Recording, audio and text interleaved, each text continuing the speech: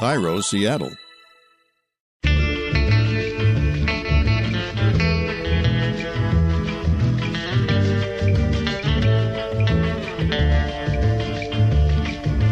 I'm Rachel Bell, and this is Your Last Meal, a show about famous people and the stories behind the foods they love most.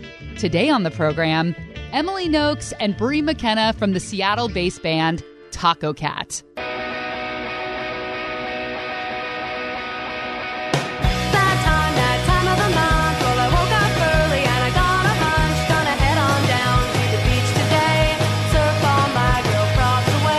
This is a monumental moment for Your Last Meal. It's the first time I featured two guests on a single episode, and I feel like I just gave birth to twins. Is this what it's like? Emily Noakes sings and plays tambourine in the band. She's also the music editor for Bust Magazine, which is one of my all-time favorites, and Brie McKenna plays bass and sings. And I do mic level checks before I start an interview. Let me just make sure we're all the same here. What did you have for breakfast today? I had a handful of goldfish crackers, some almonds, some chocolate Teddy Grahams. Oh, and a sugar cookie that was like the last one. You're on summer break and your mom's at work. I know.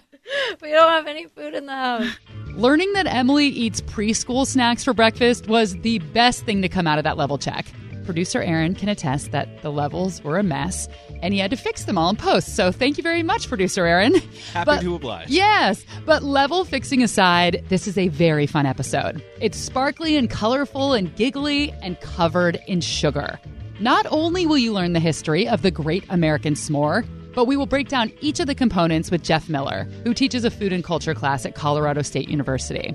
So you're going to learn the history of marshmallows and chocolate, and that the graham cracker was originally created as a health food. Sylvester Graham was a student at Amherst College in Massachusetts, and he was thrown out of school for committing a sexual assault. And as he sat at home trying to figure out what would make him do such a horrendous thing, he came to the idea that it's because people probably ate too much meat. And that's how the graham cracker was born. What a beautiful story. But on a more innocent s'more note, I take Emily and Brie down into the bowels of the radio station where we have a little vending machine store and instruct them to make a s'more out of anything they can find. The microwaving of the Rice Krispie treat worked really well. Things are getting a little messy, but that's great news. All right, so that's dessert. But as any mother of twins will tell you, in order to have dessert, you have to have dinner. And tonight's dinner is Philly cheesesteaks, otherwise known as cheesesteaks when you're in Philadelphia. I chat with the owners of Pat's and Gino's, arguably the country's most famous and rival cheesesteak shops. What is it like to be, like, quote, the cheesesteak king? I mean, I'm sure everybody knows you. It's funny because people just equate me with a cheesesteak. And it's like, you know, if I'm walking down the street, yo, Frank, give me a cheese with onions, cuz. But I'm an accomplished, classically trained French chef. You know, I'm more than just that. I can sail a boat. I do more than just flip cheesesteaks. I used to speak French. I don't know what happened to me. As you can hear, we have a lot of ground to cover today. But first, my conversation with Emily Noakes and Brie McKenna of Tacocat. Tacocat has been a band for 11 years. This sounds like such a cheesy Oprah kind of question, but like, what's your secret? Because I know, it's hard for a lot of bands to stay together. The same reason it's hard for couples to stay together and friends to always, it's like, right. A bunch of people trying to be creative together and have similar ideas and get along, and you're in tiny environments, and most of you live together, right? Yeah, three of us live together. So that really says something that you're able to get along really well. What is the secret to staying together as a band for a decade? Yeah, what's our secret, babe? I don't know, babe. I think maybe just we're like diplomatic to a fault. Yeah. I think that it's just the friendship has always been more important than even the music has been, which it takes us a while to like write and record and like practice. Make decisions. Make any sort of decisions at all, because we're like, well, what do you want to do? Well, what do you want to do? Well, what's best for you? Do. But it's true. Like, I don't really want to do anything by myself. I'm not like, I can't wait to like go solo or something. We're like family. Yeah, definitely at this point, family members. I love that. And so have you been on the road during major holidays? Have you spent holidays together? Not so much Christmas time. Christmas we're usually spending together here. I meant like the big ones like Arbor Day or like Flag Day. Oh, Flag Day, we're never apart. Yeah. Don't miss a Flag Day. No, never miss a Flag Day. That's kind of our special day. But as we all know, family members do disagree on things. I understand there's a little feud as far as candy is concerned. So you love candy, Emily, and Brie, you do not like candy? No, it's weird on tour. Two of our bandmates... Is that weird on tour? Two of our bandmates are total candy freaks, and they've got like candy falling out of their pockets the whole time. So you're basically like Hansel and Gretel, just leaving a trail of candy wherever you go. Oh, yeah. There's candy wrappers all over the place. Yeah, candy's so special. Mm-hmm. And it's so fun in every different region. It's all different. And then we went to Europe, and that was like... That's pretty fun. Germany. Short-circuiting. And Switzerland. Well, what are your favorite candies? It really depends on what mood I'm in and what shape my mouth is in. Sometimes I eat so much sour candy, I get like a burn on the top of my mouth. Yeah, like if you eat toast that's too toasty, like you kind of ruin the top of your mouth. Which I also do pretty frequently. Mm-hmm. So yeah, my mouth gets tore up pretty easily. I guess lemon heads are pretty standard thing that I like to eat a lot. I went through a brief period where I decided I liked chocolate with like a very high cacao content. Fancy. Like 80%. Yeah. Are you out of that? No, not really. I like it when chocolate kind of tastes like unsweetened dirt. That's what I was going to say. It kind of is a little bit dirty. Do you just not like sweets in general? I like sweets, but candy just seems like a waste of time. Whoa. Yeah. What would you be doing with your candy eating time? I like a cake. I think me and Emily can agree on that. Oh, yeah. I kind of like Jell-O. That was a confession. The tone of a confession. Yeah, I thought I was going to get a little more support, but I didn't. Okay. It's made out of cow hooves. No, it's fine. Hooves. I think they have non-hoof Jell-O. They have probably in the kosher section, my section of Safeway, which every time I go to the store, I go to the Jewish section just to make sure it's still there. Like, I feel like I'm like a secret shopper. I'm like, we've got the gefilte. And the matzah's like, it's cool. Like, my people's stuff has been taken away before. We have to check and make sure, like, everything's there. Sidebar. In regards to kosher Jell-O, I went online to see if there is such thing as kosher Jell-O. Some websites say yes, some say no. I am not a rabbi, so this is going to remain an unsolved mystery because this is not a Jell-O episode. We already did a Jell-O episode with Jeopardy champ Ken Jennings, so you can go back and listen to that. But right now, we're doing a Tacocat episode. So we're going to see what these guys want for their last meals. But first, we got to take a break. And stay tuned to the very end of the episode because we have a contest that we're cooking up. You can win a $100 gift certificate provided by Heritage Distilling Company. This is for people 21 years and older who like alcohol and like to get it for free. We'll be right back. BRB.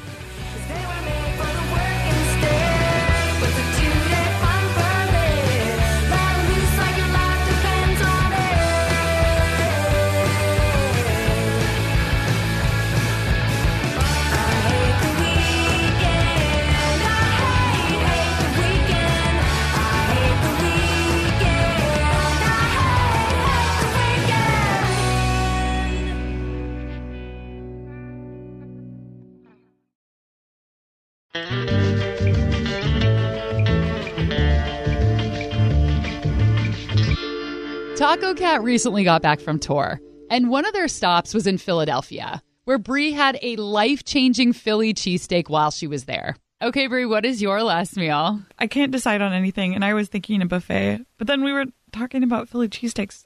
Do you want a Philly cheesesteak buffet? Wait, well, our Airbnb host was like, oh, do you know that this is what a Philly taco is? It's pizza with Philly cheesesteak wrapped in it. What? And then you eat it. I missed that part. Oh, yeah, I was still upstairs. Like a whole pizza that you use as the shell and wrap it around? Yeah, that's so crazy. Maybe I would do that. Is it a cheese pizza? Cheese pizza, maybe mushroom. Maybe pepperoni and mushroom. Emily knows this. Whenever I order pizza, I always try to order double the amount of mushrooms. I'm crazy for mushrooms. Yeah. But it's like in a group setting where everyone's like, I'll just get the normal. And Bree's like, so double mushrooms, everyone? It's like, it's a hard sell. I don't know. We should go out for pizza together because mushrooms are my favorite. And I would totally go double mushroom with you. People don't like that. Or I don't like that. Okay, so wait. So this would be then a pizza with double mushrooms. Yeah. And then an entire Philly cheesesteak that's placed on top. Oh, no, it's like wrapped in it. All the cheesesteak is in there. Okay. And But then is It doesn't have a bun. Is though. it still in bread? No. Or it's just No, like the Philly... pizza. The pizza's the bread, right? Okay, Do you so the think? Philly cheesesteak ingredients are on the pizza. Oh, yeah. Okay, because I And- like to think that it would be the whole sandwich then wrapped in the pizza. You know, what the hell? Yeah. It's your last meal. Yeah, it's your choice. Yeah, maybe you just have the sandwich in there and just like, you know, try your best to get in there. A quick Google search told me that a Philly taco is a real thing, but it's actually a DIY thing. It's not like they're selling this at restaurants. So it was allegedly co-invented by a guy named Jeff Barg in the early 2000s. He was a college student in Philly, and he and a friend went down to South Street, where there's a pizza place called Lorenzo's Pizza, and they sell huge slices. And down the street from Lorenzo's is Jim's Steaks. They make classic Philly cheesesteaks. So what these guys did was they got a big pizza slice, they wrapped it around a Philly cheesesteak, and voila, the concept was born.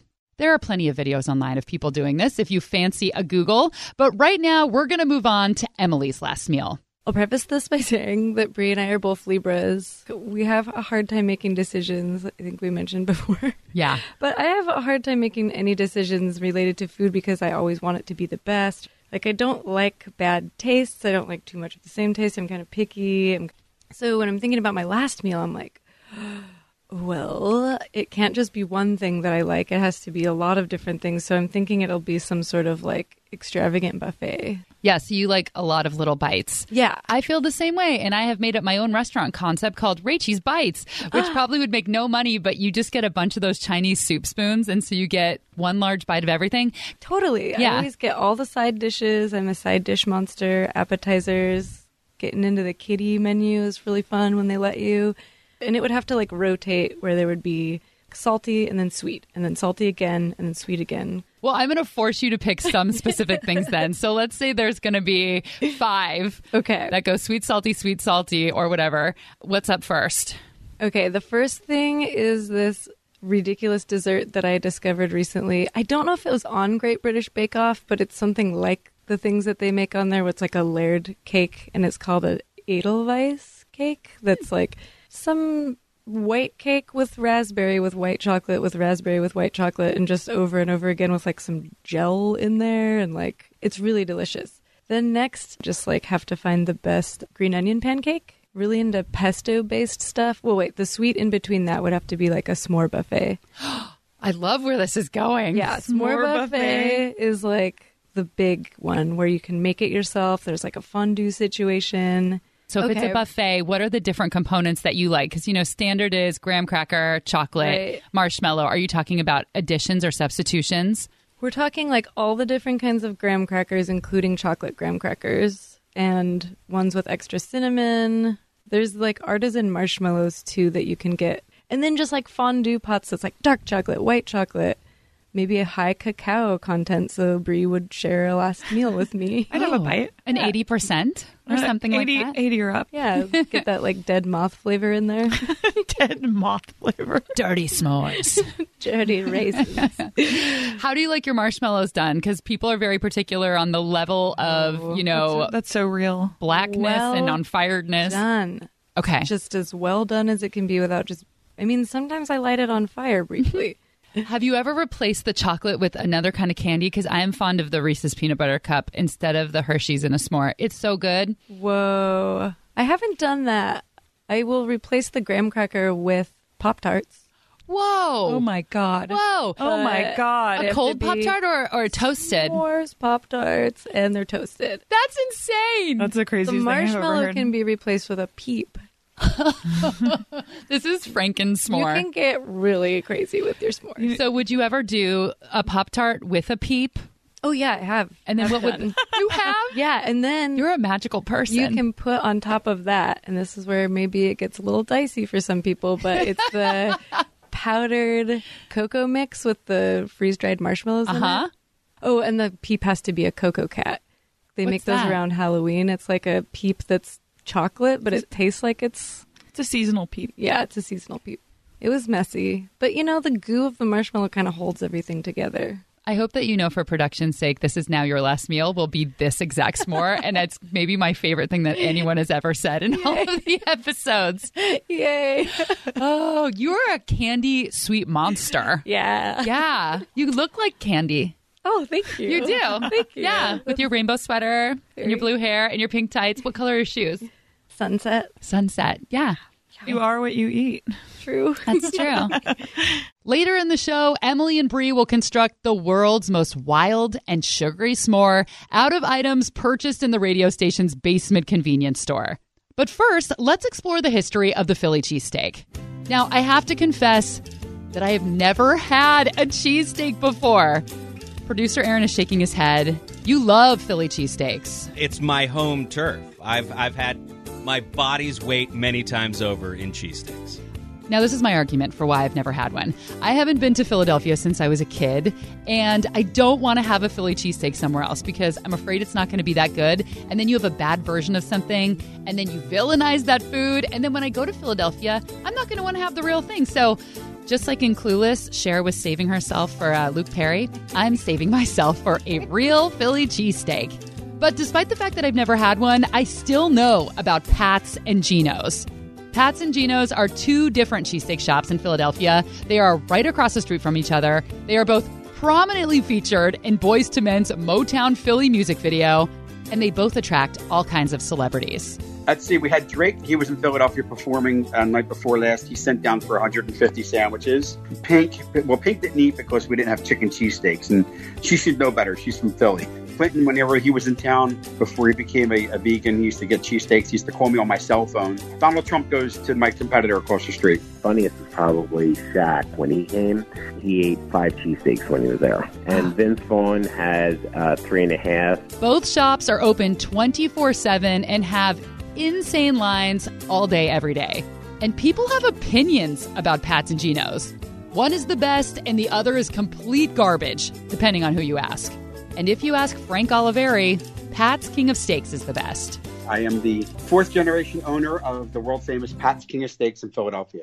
So what is the history of Pat's? So as the story goes, my great uncle Pat, my grandfather's older brother, and my grandfather were selling hot dogs at the base of the world famous Italian market. The market is the oldest continuously running open air market in the country. So one day he had enough money for himself to get a little something, like a little treat for himself and my grandfather for lunch.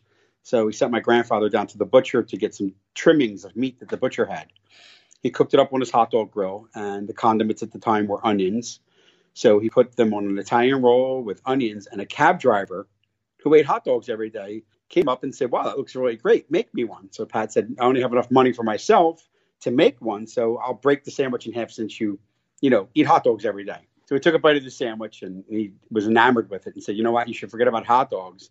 And this is the sandwich you should start making." And that was the invention of the Philly cheesesteak, or Philly steak sandwich, I should say. That was back in 1930. And the next year, in 1931, Frank's grandfather's brother started selling steak sandwiches through a window in a bar, serving people standing in line on the street. And that's how Pat's was born. So for the uninitiated like me, what is a cheesesteak? A cheesesteak is, the big guys in Philly, including myself, as being the leader, use only sliced ribeye. We don't use any of the chopped top round or the cheaper cuts of meat. So it's a thinly sliced cut of ribeye cooked for, only a few seconds on each side on a grill. We do with oil, soybean oil. Some other people do. My competitor across the street does it with water. Onions and your choice of cheese, American provolone or Cheese Whiz. So now Cheese Whiz being the most popular in Philadelphia, believe it or not. How did this come to be? How did Cheese Whiz find its way onto this sandwich? The first cheese, however, that was put on the sandwich was provolone cheese because we're all a bunch of Italians in the store.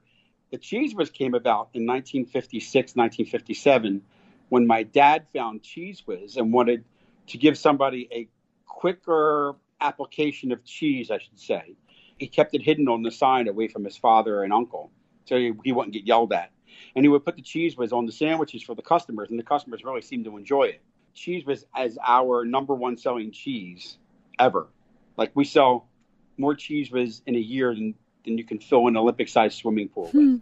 So your family then invented the cheesesteak and invented the concept of putting Cheese Whiz on it? Yes. And also, we're going to take credit for French fries with cheese on them too, because all of my customers back in the 50s, and my employees, I should say, were getting the French fries at the French fry window and dipping them into the vat of cheese whiz and eating them. And then a customer saw it and said, "Wow, that looks great. Make me one of those." So we've been selling cheese whiz since the 50s.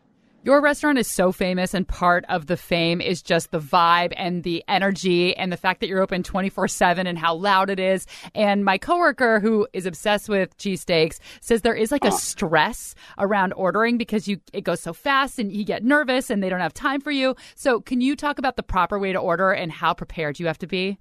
Sure. Well, it's always one of those things where you have to learn the lingo when you go to different places in order to make the line go easier. So it takes approximately 6 seconds or less, mostly less, to make an individual sandwich.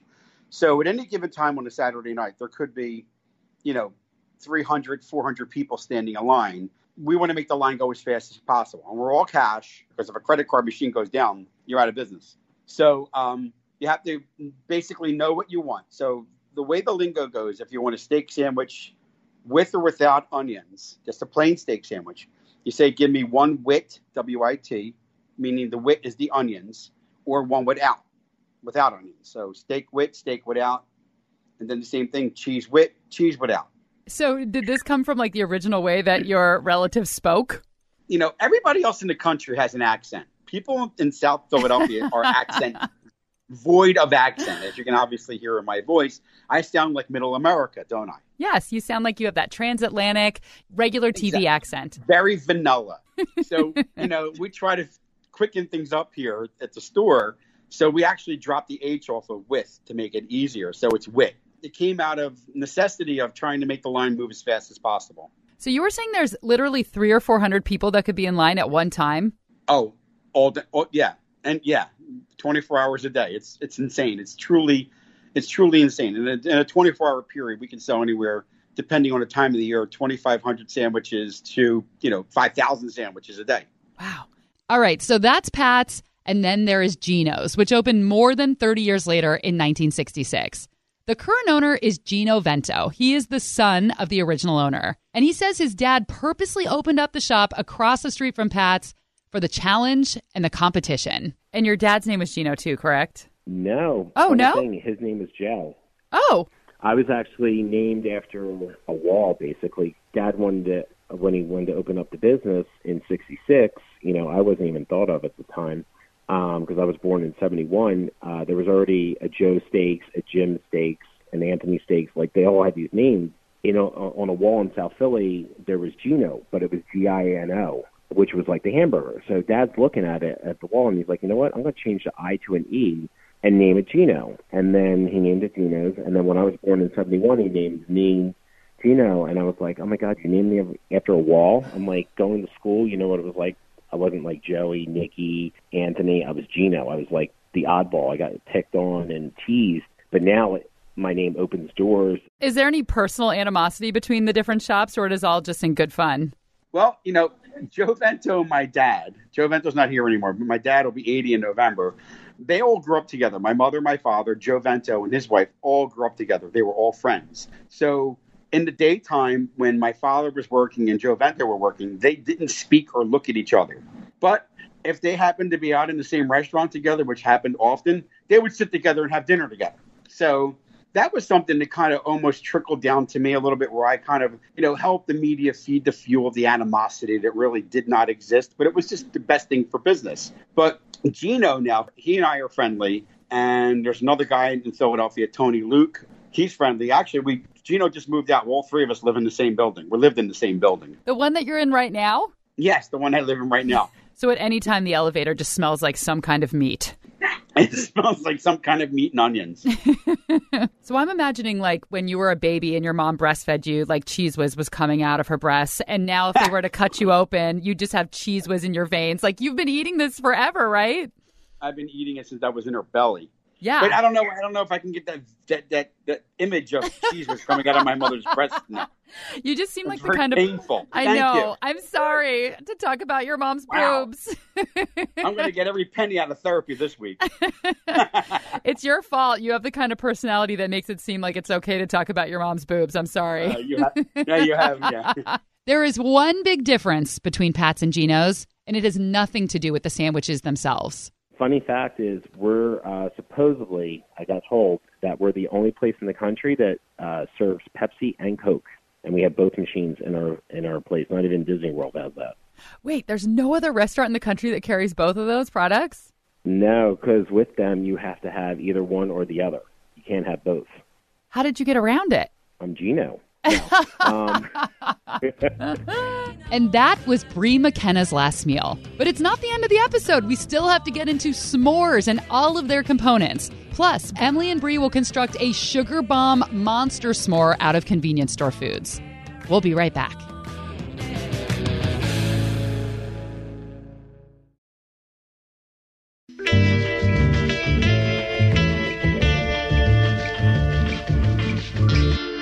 S'mores are a truly American food. I never really thought about this before, and when I was living in Japan, I went on a camping trip with my coworker who was from New Zealand, and when we were getting everything ready, I was like, well, of course we have to get stuff for s'mores, and he was like, what's a s'more?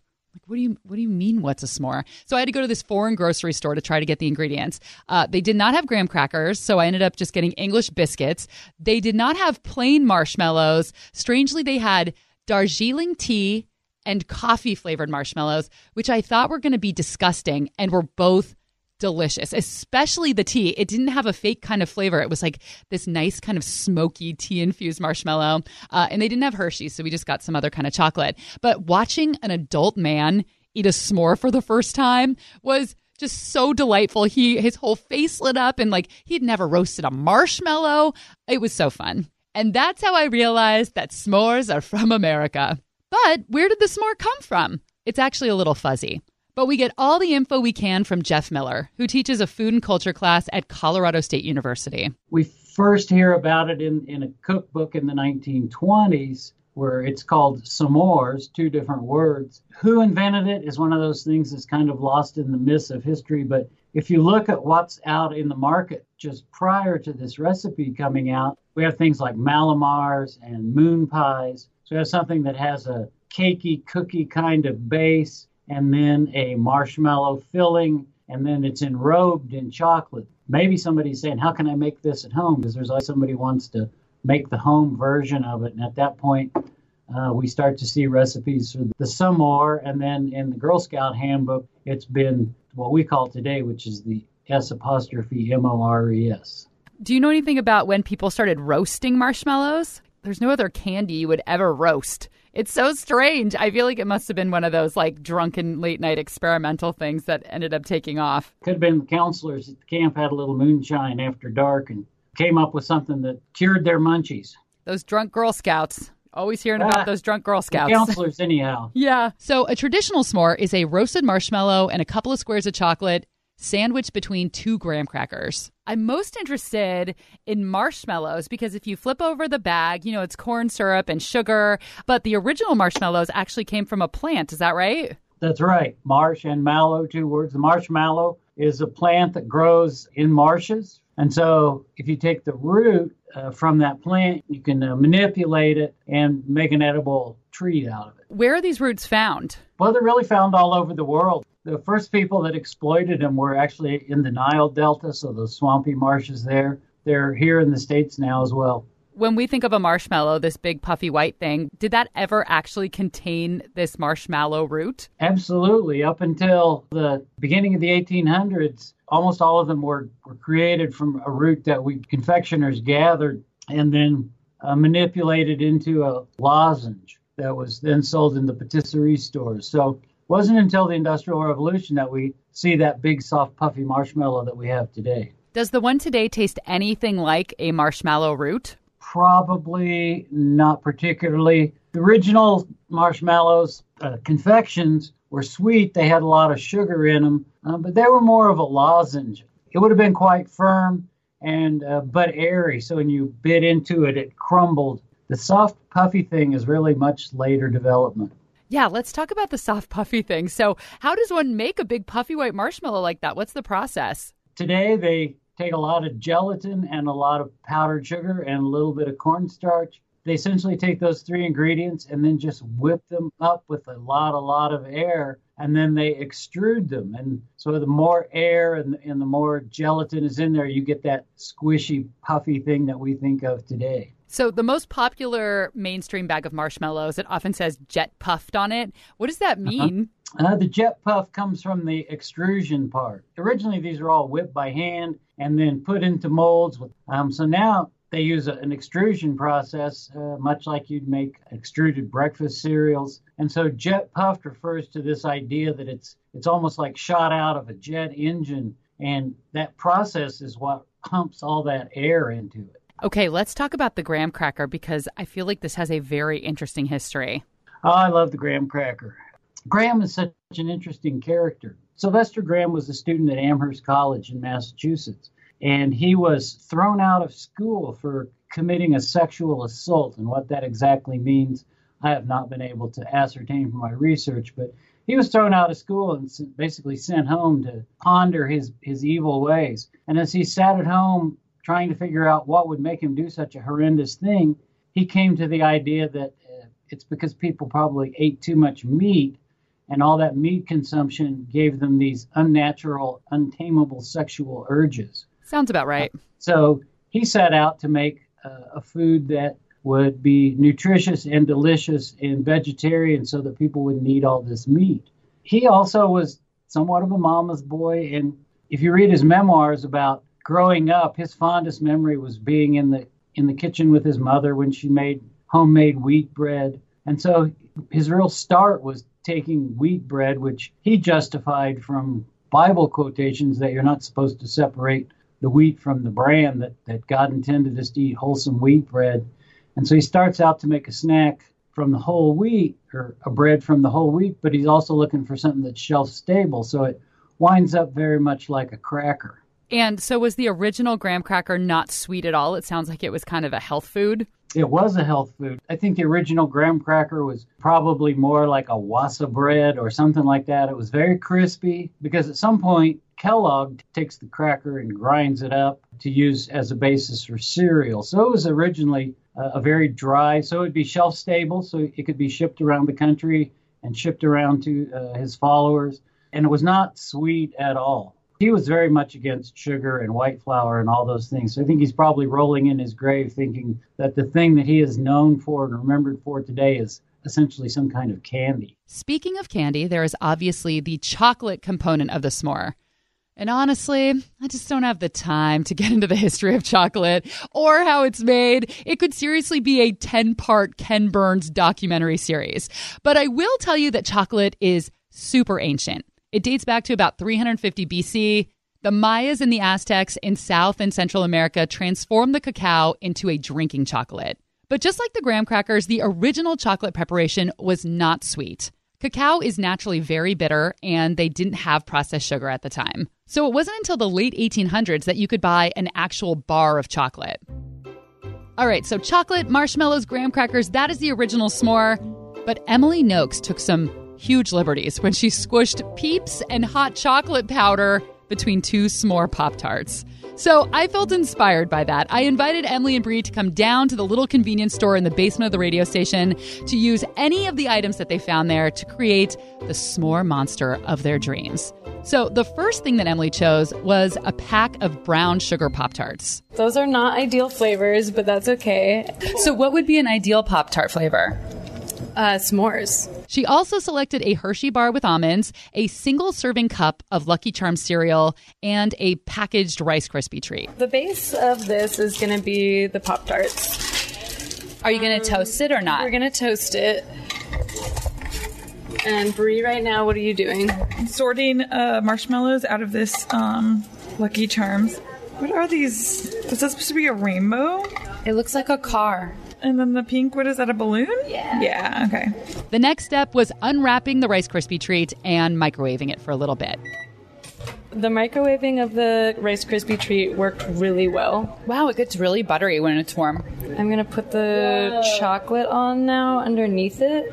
So then I think we're going to put a little touch of powder on top. Whoa, that's a lot of chocolate powder from a Swiss Miss packet. So we had toasted brown sugar Pop-Tarts, sandwiching a warm Rice Krispie treat embedded with freeze-dried Lucky Charm marshmallows. This was topped with the melted Hershey bar with almonds in it and a sprinkle of powdered hot chocolate mix. Is it good? Mm-hmm. Of course it's good. It was good. I thought it was going to be a sugar nightmare. I mean, you just can't use that many processed foods at once and expect it to be good. But after the ladies left, I continued to eat the weird s'more. So that's a sign of how good it was. And that was Emily Noakes and Brie McKenna's last meal. Tacocat has a show on Halloween night at Chop Suey in Seattle, and they're starting a little West Coast tour in November that takes them everywhere from Bellingham, Washington, to Portland, Oregon, to my beloved college town in Chico, California, all the way down to Southern California. You can buy their music and concert tickets and merch at tacocat.com.com. So the first part is DOTCOM.com. Those guys and their jokes. Thanks to Jeff Miller, Associate Professor at Colorado State University, and a big thanks to Frank E. Oliveri, owner of Pat's King of Steaks. I got one more thing. Oh. If somebody wants to try an original Pat's King of Steaks, that go to our website, patskingofsteaks.com. We do overnight delivery of Pat's King of Steaks right to your door. And Gino Vento, owner of Gino's. Let me know which place you like better, or if there's another cheesesteak place that you prefer, send me a message on Instagram. It's Your Last Meal Podcast. And if you don't already follow me on Instagram, now is the time, because we are doing an Instagram contest that starts on October 1st. So this is Your Last Meal's first contest. It's very exciting. And this is my chance to see what your last meal is. So all you need to do is take a picture of your last meal. It could be something you cook, something you had at a restaurant, something your grandma cooked. Just take a picture, post it on Instagram, and make sure and hashtag it with hashtag Your Last Meal Contest. You will be entered to win a $100 gift certificate to Heritage Distilling Company. I'm giving you the entire month of October to do this because I know it takes time to cook and to track down your last meal. But anytime between October 1st and October 31st, post your picture, hashtag it Your Last Meal Contest, and I want to know what you're doing, so you should tag me as well. On Instagram, I'm Your Last Meal Podcast. This episode was produced by Aaron Mason and me, theme music by Prom Queen. And a special thanks to Hardly Art for permission to play the Tacocat tunes. I'm Rachel Bell, and this is Your Last Meal.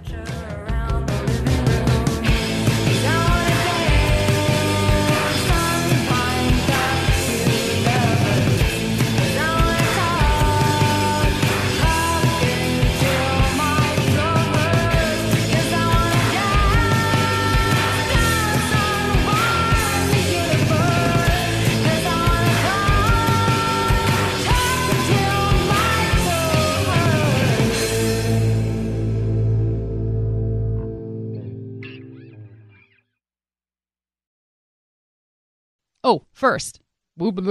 So, wait. Oh, God. What am I doing? Okay.